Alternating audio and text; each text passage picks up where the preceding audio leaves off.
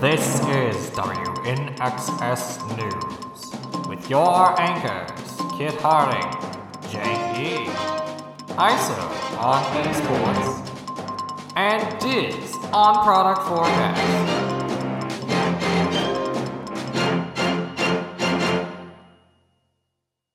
Welcome to WNXS News. I'm Jake E. And I'm Kit Harding. Thank you for joining us. Our top story: Wizards has announced their intention to dissolve the Pro and Rivals leagues after the 2021 to 2022 season. This came from an announcement stating they would be focusing more on the gathering aspect of Magic the Gathering. We're still waiting for the details of this plan, but here's what we know so far. Wizards will let this competitive season finish out using the current structure of set championships. However, there will be no league weekends or gauntlet through that season. Since this is the final season for Pro and Rivals leagues, the members won't be competing for their spots as in previous tournaments. Instead, they'll be competing for entry into the World Championship, which will feature a prize pool of $250,000. Multiple sources from Wizards, including Mark Rosewater and Blake Rasmussen, have confirmed that there will still be high-level competitive events like the Grand Prix, Pro Tour, and PPTQs, but effectively said that, quote, being a pro Magic player, end quote, was no longer going to be possible. When questioned, Rosewater stated that less than 10% of Magic players did so competitively, but enfranchised players were still very important to the company and were the group the design team spent the most time working for. The announcement of the league's ending after this season was met with a wide array of community reactions, almost all decidedly negative. Many current league members spoke out about how this was sudden and effectively terminated their ability to use Magic as a career path. Many other players reacted with open mockery, giving obituaries similar to those the Magic Esports Twitter put out the last time players were removed via tournament elimination. The initial announcement was also so light on detail, many players thought organized play was being completely done away with. One reaction that made a particular splash came from Zvi Moshowitz, noted pro player and Magic Hall of Fame member. In an article on Cool Stuff Inc., he decried the shift to streaming and the player as entertainer, which he feels has moved Magic away from a culture of excellence and winning. All you need to do is look at the arena ladder to see a culture of winning, especially with the number of things banned for being so good at winning they aren't any fun. I mostly play in-person pre-releases, so I wouldn't know. What, no arena for the pandemic? I've been playing webcam Magic with friends. So you're on the same side as Sarah Sophia's article on the problems with grinder culture? Something like that. It was a good article, one that not only focuses on what happens when you get in really deep and can't quite make the jump to pro, but also discusses the fact that large-scale tournaments don't only come from Wizards of the Coast.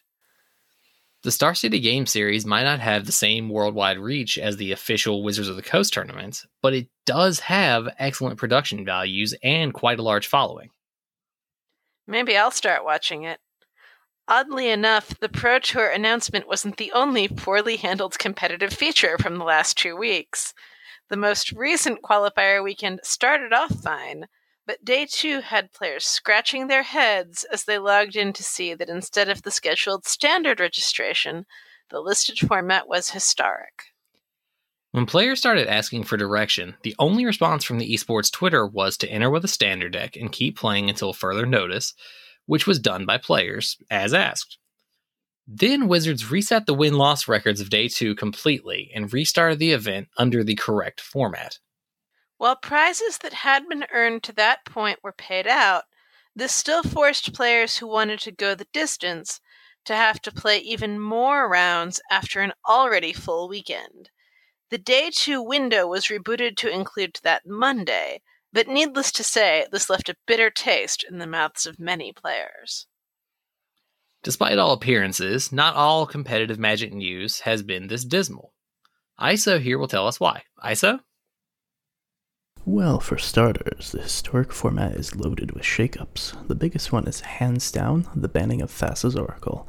The ban came about due to the card's prevalence in the format, particularly as part of a 2-card combo alongside Tainted Pact. The stats don't lie, and they showed this combo in 50% of the decks in the most recent League weekend. Between the combo and the expectation of more problems in the format down the line, the rules team saw no choice but to ban the card from the format. Personally, I'm a huge fan of the card. I sold out of the Legacy format a little bit ago, but decided to keep one deck, and that deck uses Thassa's Oracle as its primary win condition. So, I think it goes without saying that if the card is Legacy viable, there's huge potential for it to be problematic in formats with a much lower power ceiling. Where will that leave Historic? Well, that'll depend largely on the effect Historic Anthology 5 has on the meta. Now that we have the full set revealed, we can expect some wild brews. The new update will inject some seriously intense cards into the format, especially the marquee cards. All 5 of the original Praetors from New Phyrecia. Right alongside them are the 5 commands from the Dragons of Tarkir, and some support cards for various strategies like Intangible Virtue, Grisly Salvage, and Into the North. The bundle is available May 27th through August 12th, giving players plenty of time to pick it up. So what's the next big event on the horizon? That would be the Strixhaven Set Championship, which is held June 4th to 6th. This will consist of 15 total Swiss rounds, 8 of which are traditional standard, whereas the other 7 will be traditional historic. These rounds will be followed by a double elimination bracket of traditional historic for the top 8 playoff to determine the set champion. Jank? With the rise of webcam magic over the last year, one service has stepped forward as a crucial, unknown need, and that is Infinitokens. Megan from Infinitokens was kind enough to sit down and have a conversation with me about their business. I'm here with Megan from Infinitokens, who has been gracious enough to sit down with us. Megan, thank you so much for joining us. Thank you for having me. It is our pleasure. Why don't we get the ball rolling with you telling us a little bit about who you are, how you got into Magic, and how you got to do Infinitokens. I dabbled a little bit with Magic in the mid-90s. I don't think I ever fully knew how to play. I just really enjoyed the art. Although the art was pretty hit and miss back then. But I really enjoyed the art. I tried to play it a little bit, but mostly just kind of collected a couple. Unfortunately, nothing that's worth anything now. But and then about 6 years ago or so, I used it to get to know some coworkers at the time. It was sort of a conversation piece, and I'm like, this is kind of fun. And then I kept doing it, and I fell in love with Commander, and then I've been playing since. Now, the way Infinitokens came about is that I have a terrible memory. And what happened is I would be using tokens, and my opponent would be using tokens, but they would be using, like, a die and an upside-down magic card, and in one case, Dart. That was one of them. Sometimes they'd use like a wallet, except I'd lose track of the wallet. Like, okay, the wallet's sitting over on the left-hand side, and I didn't see that they had a blocker open because that blocker was a wallet. Like, oh wait, I forgot that was supposed to be a magic card. And they'd have a die that was... and then they'd have a die that's sitting on a 2. Like, okay, this one's a 2/2, but this one is 2... This die that's sitting on a 2 is 2 1/1s. And then this one has flying, and that one has death touch. I'm like, I'm trying to remember what's on my field and what I want to do next. I can't keep track of what's on everybody else's fields. So what I did was I said, you know what, I think dry erase would be pretty good for this. So I made some just prototypes of dry erase cards, and these were just for me. I just wanted to use them, and so what I would do is I would actually give because the opponents were friends. So I would just give it to them and be like, all right, here, just put it on this. Sometimes they'd have fun. Sometimes you just write it. Sometimes they'd have fun drawing things. Usually had fun drawing things on them. But they're like, oh, these are really cool. I want some of these. And so enough people were interested in them. So I said, you know what? I'm going to try to make these. So I had them. So I just had like a very small run made.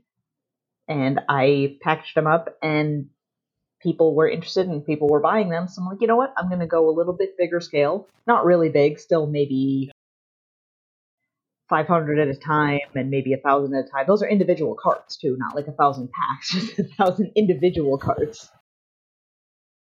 Like I would package them up myself, and it'd all be counted out by hand, packaged up, and like in these certain bags, and I'd be putting stickers on it. It was a lot of individual work for it at the time.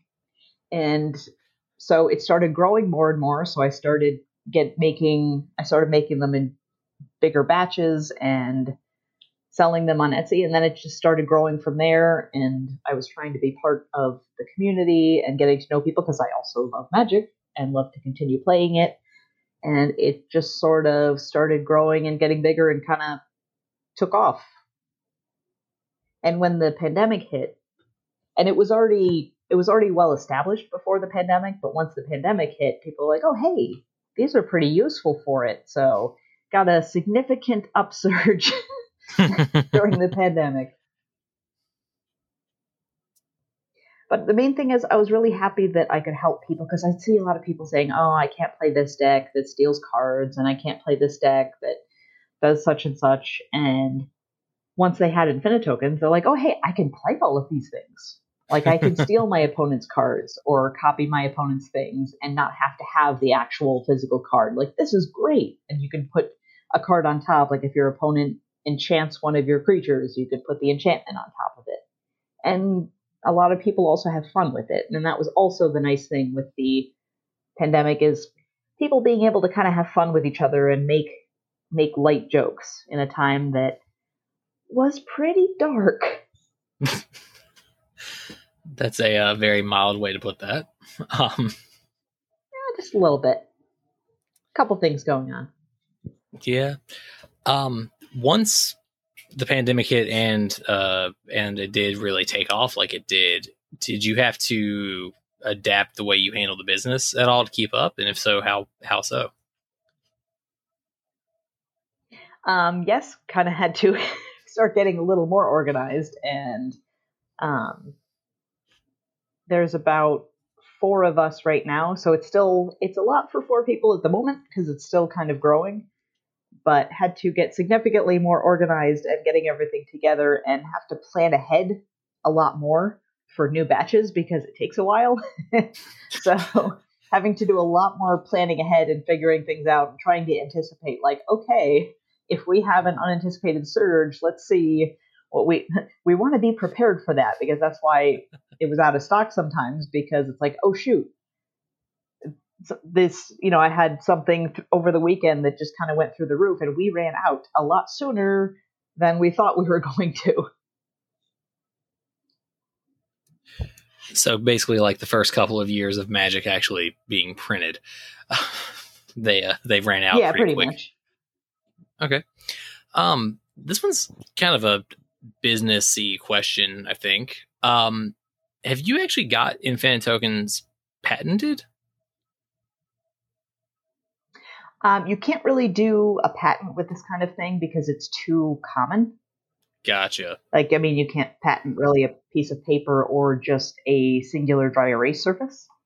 So, and it's Fair. something that other people have made before, but I wanted to do high quality ones that are specifically geared towards Magic, and they're also higher quality than other cards. Like, there's other ones that are cheaper, but they're also cheaper. And so I wanted to make high quality ones that didn't just have the printing on them. They're also thicker and more durable and can erase a lot more. So I wanted to have something that, rather than going something super cheap and it'll kind of work, I wanted to focus more on quality. Like, okay, it's okay if I sell less because I want the ones that I do sell to be good quality. Like, I wasn't concerned about, oh my god, we have to sell everything to everybody. It's like, no, I'd rather keep it smaller and better quality.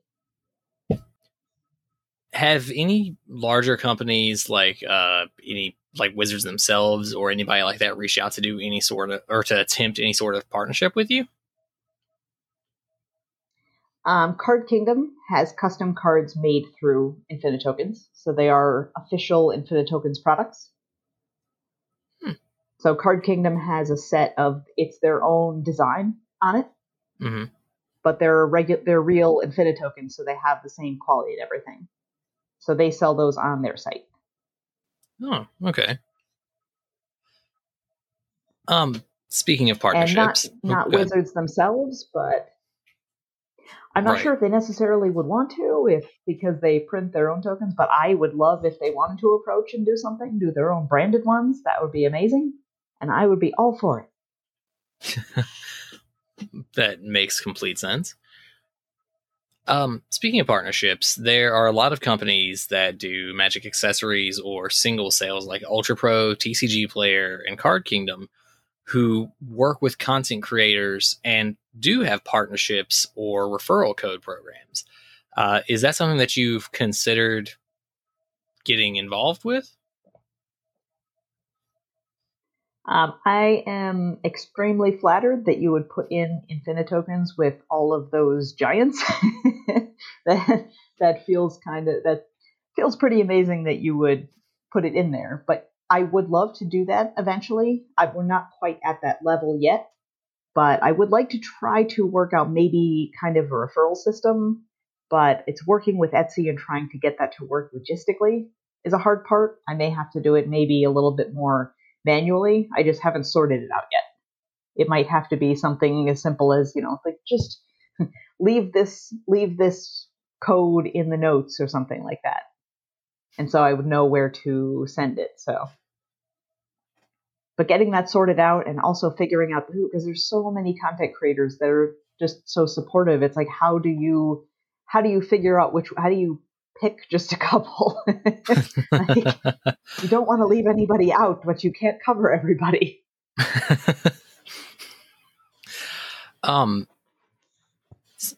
Not with partnerships, but have you considered, or I don't know how feasible this is, but have you considered trying to reach out and possibly distributing through local game stores or anything like that? It's definitely something I want to do. It's not something that's quite ready yet. I still have to make sure we can kind of catch up with the current uptick first, but that is something that I would definitely like to do. I've done it a couple times with some smaller places, but I would like to do it with local game stores and everything. I think that would be awesome. It's just working at making sure the packaging is fully retail ready because it has to get a barcode and everything. So there's some more logistics that I need to work out first. Okay. But we're getting there, hopefully. You've got the base tokens. You've got the Card Kingdom versions of them. You also have the smaller counter tokens, the circular round ones. Do you have any other new products that are on the horizon? And if so, would you be willing to give us a hint? Well, one that I'm not sure we're going to go through with is I wanted to do dry erase deck box labels.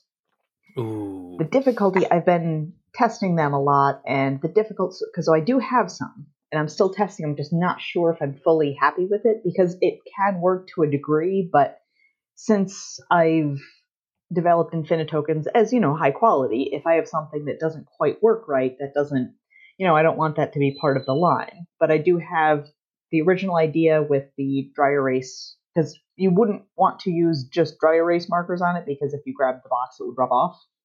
So I was thinking you could use wet erase markers, because those become semi-permanent. Like if you want to create a semi-permanent proxy, you would just draw with wet erase marker, put it on the card, just let it dry, and then sleeve it, and then it's going to stay. And then you can just take it off with rubbing alcohol.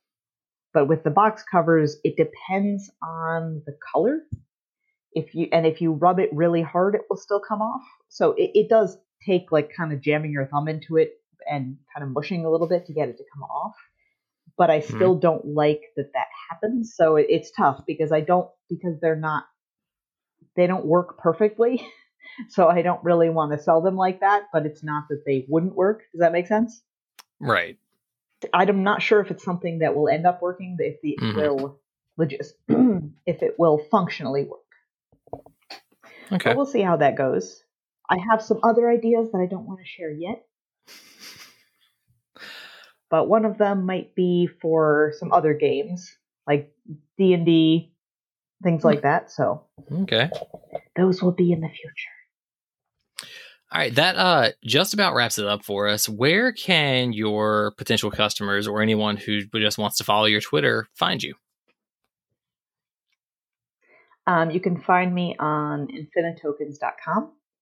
And also at the bottom of the site includes all of the social media links. You can also find it on Twitter as just Infinitokens. Instagram, it has some underscores in there because I wanted to include Infinitoken's dry erase tokens. So you just search Infinitokens on Instagram and you'll find it. Okay. But those are the Sounds main like places to find them, or on your local friendly stream. Often popping up in different Twitch chats, so you might see Infinitokens hanging around. All right. Well, thank you again so much for speaking with us. Thanks again to Megan from Infinitokens for joining me for that interview. Spoiler season for Modern Horizons 2 has begun, and on its heels, more info about adventures in the Forgotten Realms. Diz will fill us in after this break. This Thursday at twitch.tv/MTGNexus, we've got EDH with regulars Cabri, Lionheart, and Cryogen facing off against EDH Great Jim from the Spike Fears.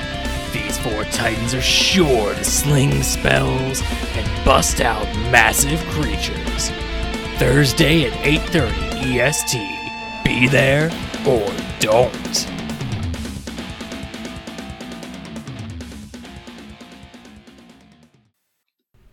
Welcome back. Now I'll go over to Diz to give us the spoilers. Diz? Thanks, Jake. This set promised us some reprints the community would love, and boy did they deliver. We've already seen the counterspell is included, and now Cabal Coffers gets its first appearance in Modern. Brand new cards are making their way into the format as well, like Profane Tutor, with Suspense for 1 and a black, and, well, tutors. And during initial announcements, we were told that a character who'd so far only had a legendary card would be getting a Planeswalker. This was finally revealed to be Dakon Blackblade in the form of Dakon Shadowslayer. So Dakon Blackblade has a new card, meaning he's Dakon Backblade?